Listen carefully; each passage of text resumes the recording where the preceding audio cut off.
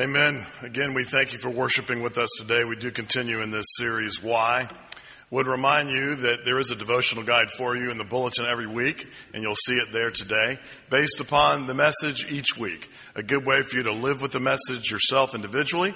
You can also use it as curriculum for small groups that maybe you're involved in your neighborhood or in this church. And again, we encourage you to use that. We're also doing something special during this Why series. Every Thursday evening at 7, we're on Facebook Live, and I'm there to answer more of your questions. And we had the first one this past week, and I thought it went really well. It was a good time to answer questions that you have submitted, and continue to submit those. You can comment on the posts that promote that particular Facebook Live session and join us this week. You can also check it out later because it's recorded. But again, it's another way to engage with this series and seek to grow in your faith as you ask these important questions.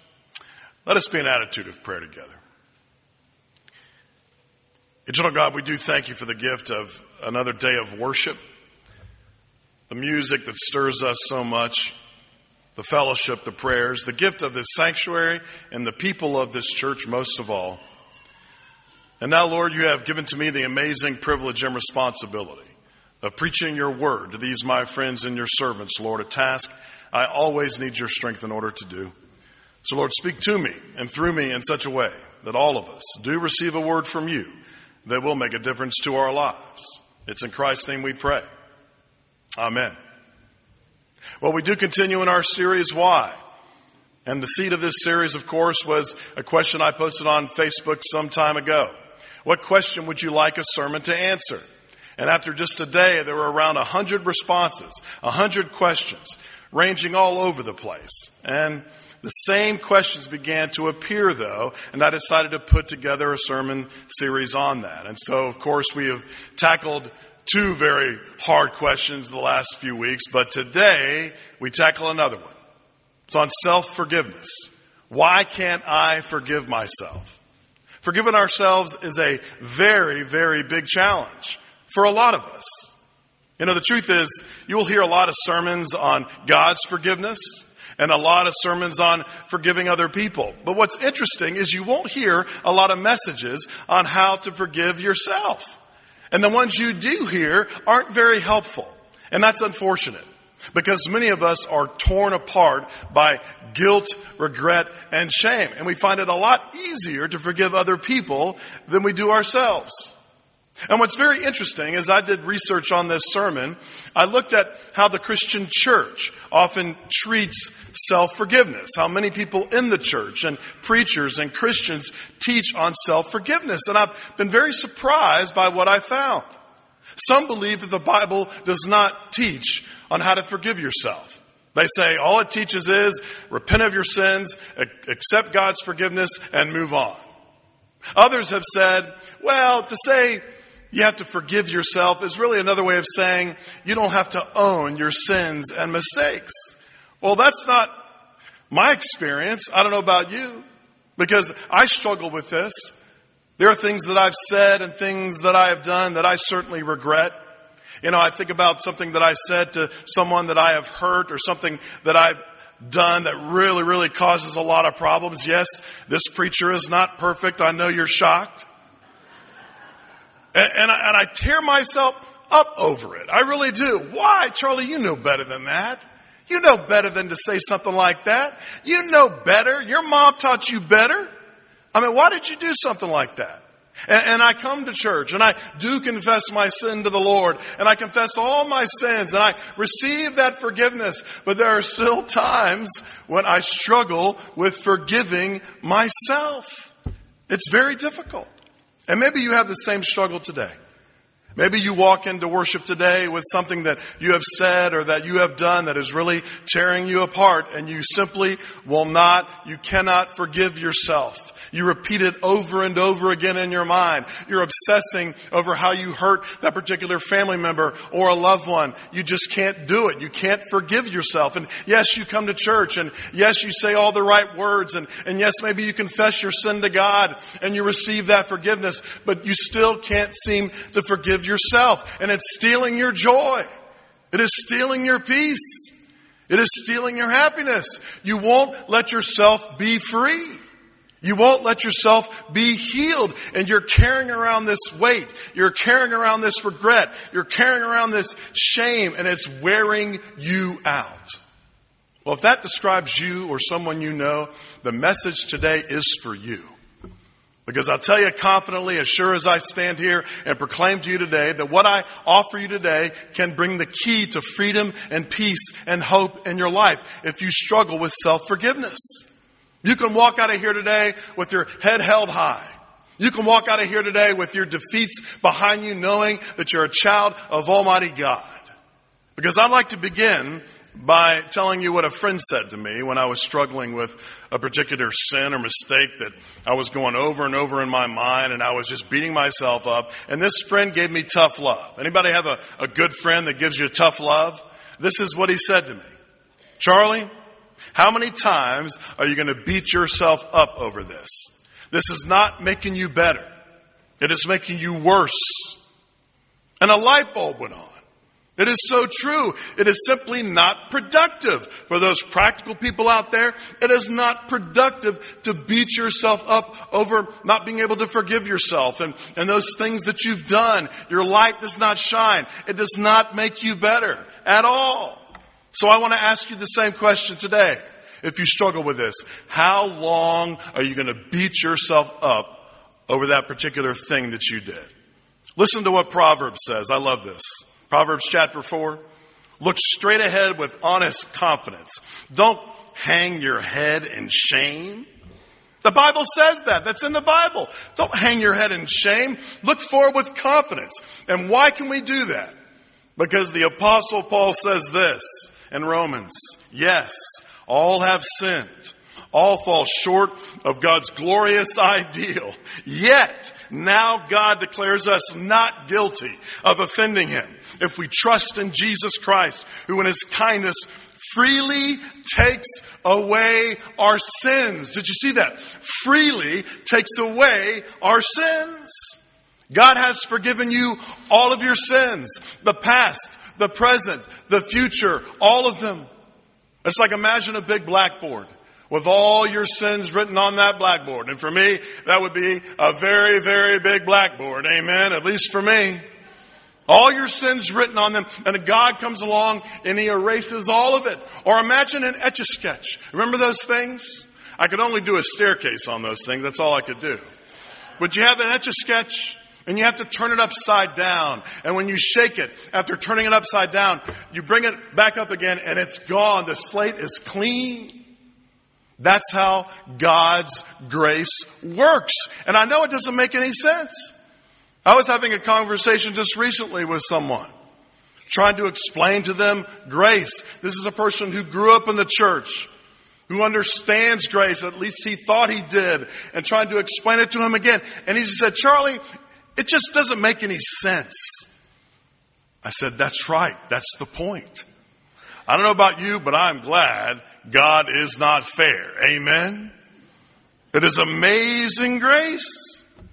Remember the words of Jesus on the cross? He said what? It is finished. Can you say that? It is finished. Now the sermon's not finished. I have a few more to say. But Jesus said, it is finished. What is finished? What is finished? Of you ever having to feel guilty or be filled with shame ever again. It is forgotten, forgiven forever. Because of what Jesus has done for us on that cross. He has paid the price for us. And even Jesus says this in John chapter 8. I love it. This is very plain from Jesus. If the Son sets you free, you will be really free. What does that mean? It means this is not a joke. This is not a joke. It is true. You are truly free. Now let me break it down for you, because this may speak to some of you. Considering all this, who are we to argue with God? Amen? The truth is, when we refuse to forgive ourselves, you know what we're really saying to God? I know better than you do. I mean, Lord Jesus, I appreciate what you've done on that cross for me. I really do. But you know what? My standards of forgiveness are higher than yours. You see how ridiculous that sounds? It's ridiculous. Beating yourself up over past sins and mistakes doesn't make you better, doesn't make you a better person, doesn't make us better Christians. In fact, I would say to you that one of the biggest causes of our social problems and personal problems in this world is self-hatred. It's not feeling worthy. Now, people talk a big game about conceit and pride, and yes, those are very unhealthy things, but I'll tell you, my experience as a pastor, dealing with human misery and suffering and pain, I believe the primary cause of problems in culture, of problems in society, of problems in the community is simply self-hatred. You ask any police officer or teacher that's dealing with difficult students, and they would tell you the same thing. Now, I read a wide variety of books, and some of the books I enjoy are true crime. I don't know if you've ever read John Douglas. He is the mind behind the show Mindhunter. He was an FBI profiler, a true blue FBI profiler. In fact, one of the first. And I love his books. Now, I don't recommend them to everybody, but they're interesting books. They really are. And he said something in one of his books. He wrote something in one of his books that I found very fascinating. And I think you'll resonate with it. This is a guy who has profiled some of the most violent criminals in history, in culture, in the world. And you know what he came down to? He said after studying all these different criminals and all the heinous things that they had done, trying to get to the source of it and why, he came down to this. And most of them, he found they were simply not loved. They didn't like themselves very much. They weren't loved.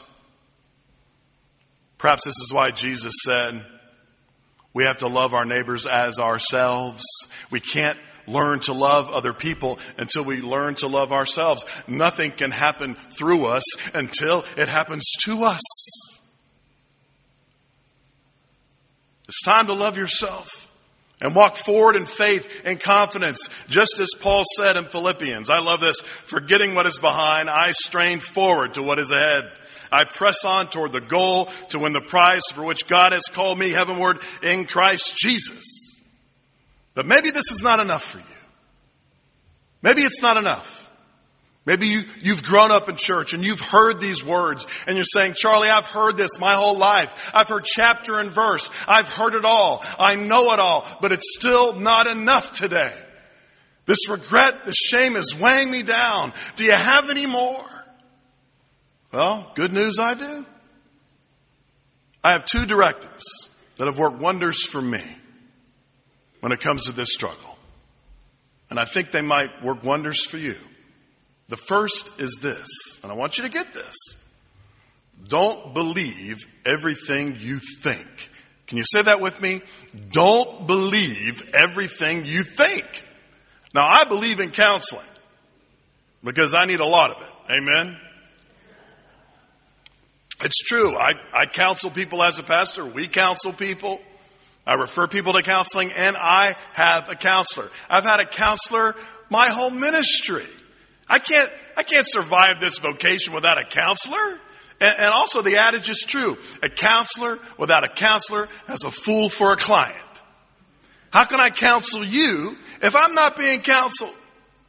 And I'll tell you this is a bit of an oversimplification for those of you who are counselors out there. But I'll tell you, if I had to summarize the one thing I've learned through all kinds of counseling, through being in counseling myself, through counseling other people, it is this. Don't believe everything you think. Because not all thoughts are of same equal value. Not every thought that pops into your head is worth your energy and time. In fact, some thoughts, I believe, come straight from the devil himself.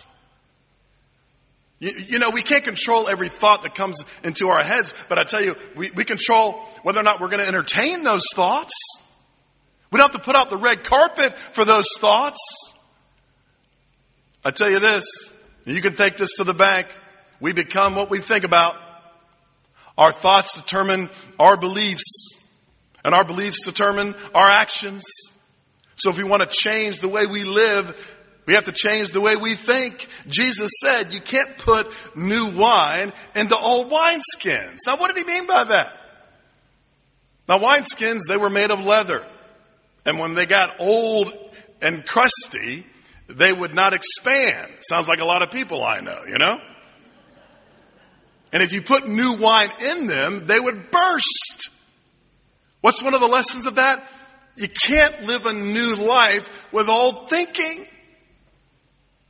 You can't go around saying, well, I don't deserve forgiveness. I'm an awful person. I mean, listen to yourself talk sometimes. And ask yourself, if I said that to another person, how would they take it? Or most of all, how does God take my self-talk? You can't go around saying those things. If you want to change your life, you got to change your thoughts. Here's another directive I have for you today. Don't believe everything you hear. Can you say that? Don't believe everything you hear. Now here's one for you.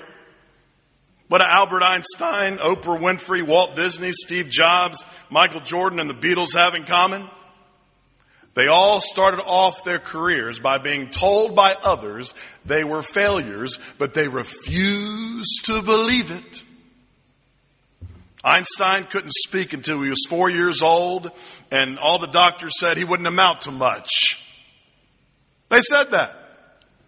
Walt Disney, get this, was fired from his newspaper job, and he was fired for not having original ideas and for lacking creativity. Oprah Winfrey was demoted from her job as a news anchor, and they said she wasn't fit for television. Guess who had the last laugh on that? Creating her own channel. What about Michael Jordan? We've all heard the story. He was cut from his first basketball team, and he went to his room, he locked the door, and he just cried. He just cried all day.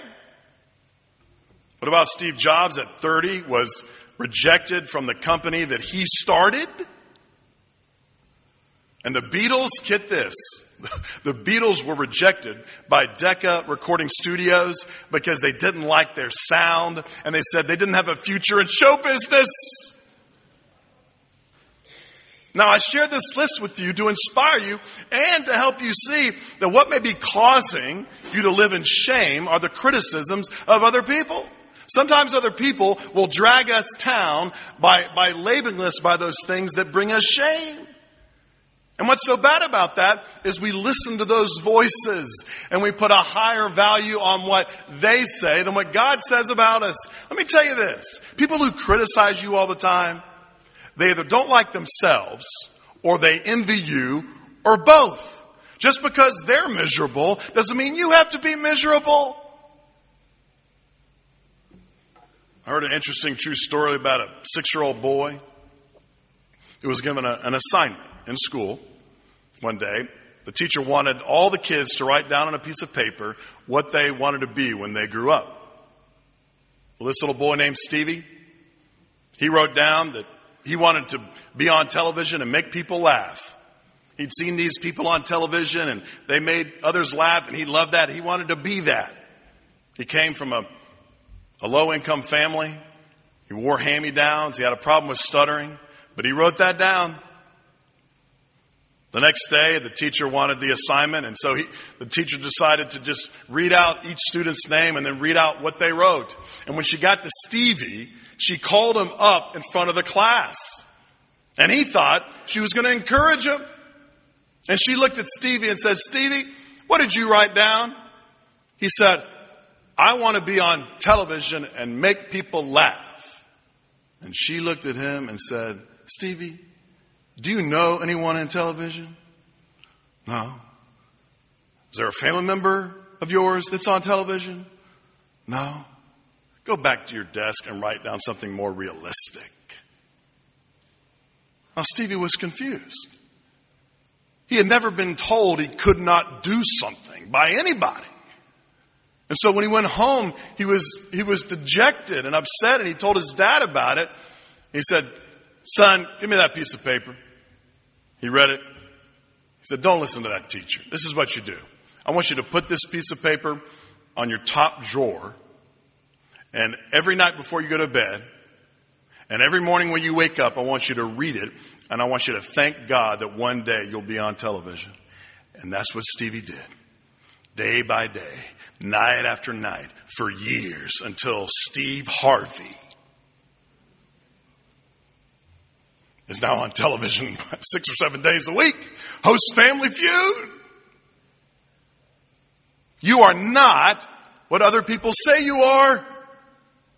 You are you are what God says you are. Imagine that if David or Moses or Peter or Paul had listened to their detractors. What if Jesus Christ had listened to his detractors? Now in a minute I'm going to get into this sermon, all right? What if they had? So I hand you the key to forgiving yourself. You ready for it? You may want to write this down. It comes from Saint Bernard. No, not the dog, the actual saint. This is gold. I'm serious. Saint Bernard gave us the 4 stages of spiritual growth. You ready for them? Here they are. The first stage. Love of self for self's sake. And that's where a lot of the world is, right? They love themselves because they love themselves. The second is love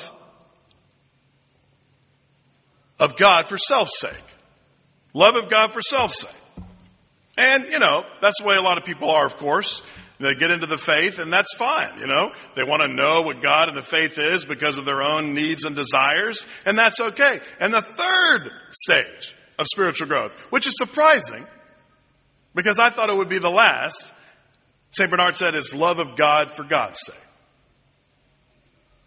But the last stage of spiritual growth, according to St. Bernard, is this. Love of self for God's sake. Or to love myself the way God loves me. Isn't that amazing? So how do we learn to love and forgive ourselves? Here it is. When you begin to love yourself as God loves you, you will learn to forgive yourself as God forgives you. You see, it all begins with God's love. Learning to embrace that love. To receive that love. And maybe for some of you in worship today, you've heard these words your entire life, but you've never received them into your own heart. You have a head knowledge of this stuff, but you've never embraced God's love for you. You've never truly accepted the fact or surrendered to the fact that God loves you. And there's nothing you can do to make God love you more. You can't work your way into God's grace. God already graces you. He already loves you. And all you have to do is receive it, to accept it. That's all you have to do. So I want you to say this aloud with me. I will not believe everything I think. I will not believe everything I hear. I am created by God. I am loved by God. I'm a child of God. If you don't get anything else from this message, get that. You're a child of God. Now, how many of you have ever seen Godspell the musical? Some of you? To me, the most powerful scene in that is towards the end. When Jesus is in the upper room with his disciples, and all the disciples, they have clown faces on. And Jesus, he takes a bucket of water, a rag, and a mirror. And he begins to wash those clown faces off the disciples. And as soon as he does it, he puts a mirror to their faces and then hugs them. Why? He's embracing them as they are. He's given them permission. They don't have to hide their inadequacies. God made them as they are so they can be themselves. They can let their light shine. They have been forgiven. They are loved. And let me tell you, the world is not a better place for you to feel so guilty all the time and not shine your light. That doesn't help anybody. God made you who you are, and all of us have sinned, and all of us have made mistakes. All of us have failed, but we have been forgiven. And the same grace that forgives us is the same grace that picks us up and empowers us to be children of God in this world. God loves you. God created you. God made you. So be you. After all, everyone else is taken. No matter what you've done, no matter what you've said, you are forgiven. You are loved. And Jesus, He is here today. And He says to all of us, this is how much I love you. Embrace my love. Receive my love. Live in my love. It will set you free. And this I know, for the Bible tells me so. Let's pray. Eternal God, I pray for everyone here in worship, especially those who may struggle with forgiving themselves. May they know that they've already been forgiven. That work has been done. And to learn to see themselves the way you see them, as your child, as someone you deeply and desperately love. And Lord, as they see themselves, as we see ourselves, the way you see us, and begin to love ourselves the way you love us, Lord, by your grace, we know you'll help us to forgive ourselves the way you have forgiven us. It's in Christ's name we pray. Amen. Amen and amen. We're so glad you came to worship today. We hope it's been a time of inspiration, of encouragement for you. Receive this benediction. And now may that mind that was in Christ Jesus be in you also. And the love of God our Heavenly Father abide with you this day and throughout this week. May the guidance and power of the Holy Spirit fall fresh upon you. And the faith and fellowship of all true disciples of Jesus Christ go with you and sustain you both now and forevermore. Amen.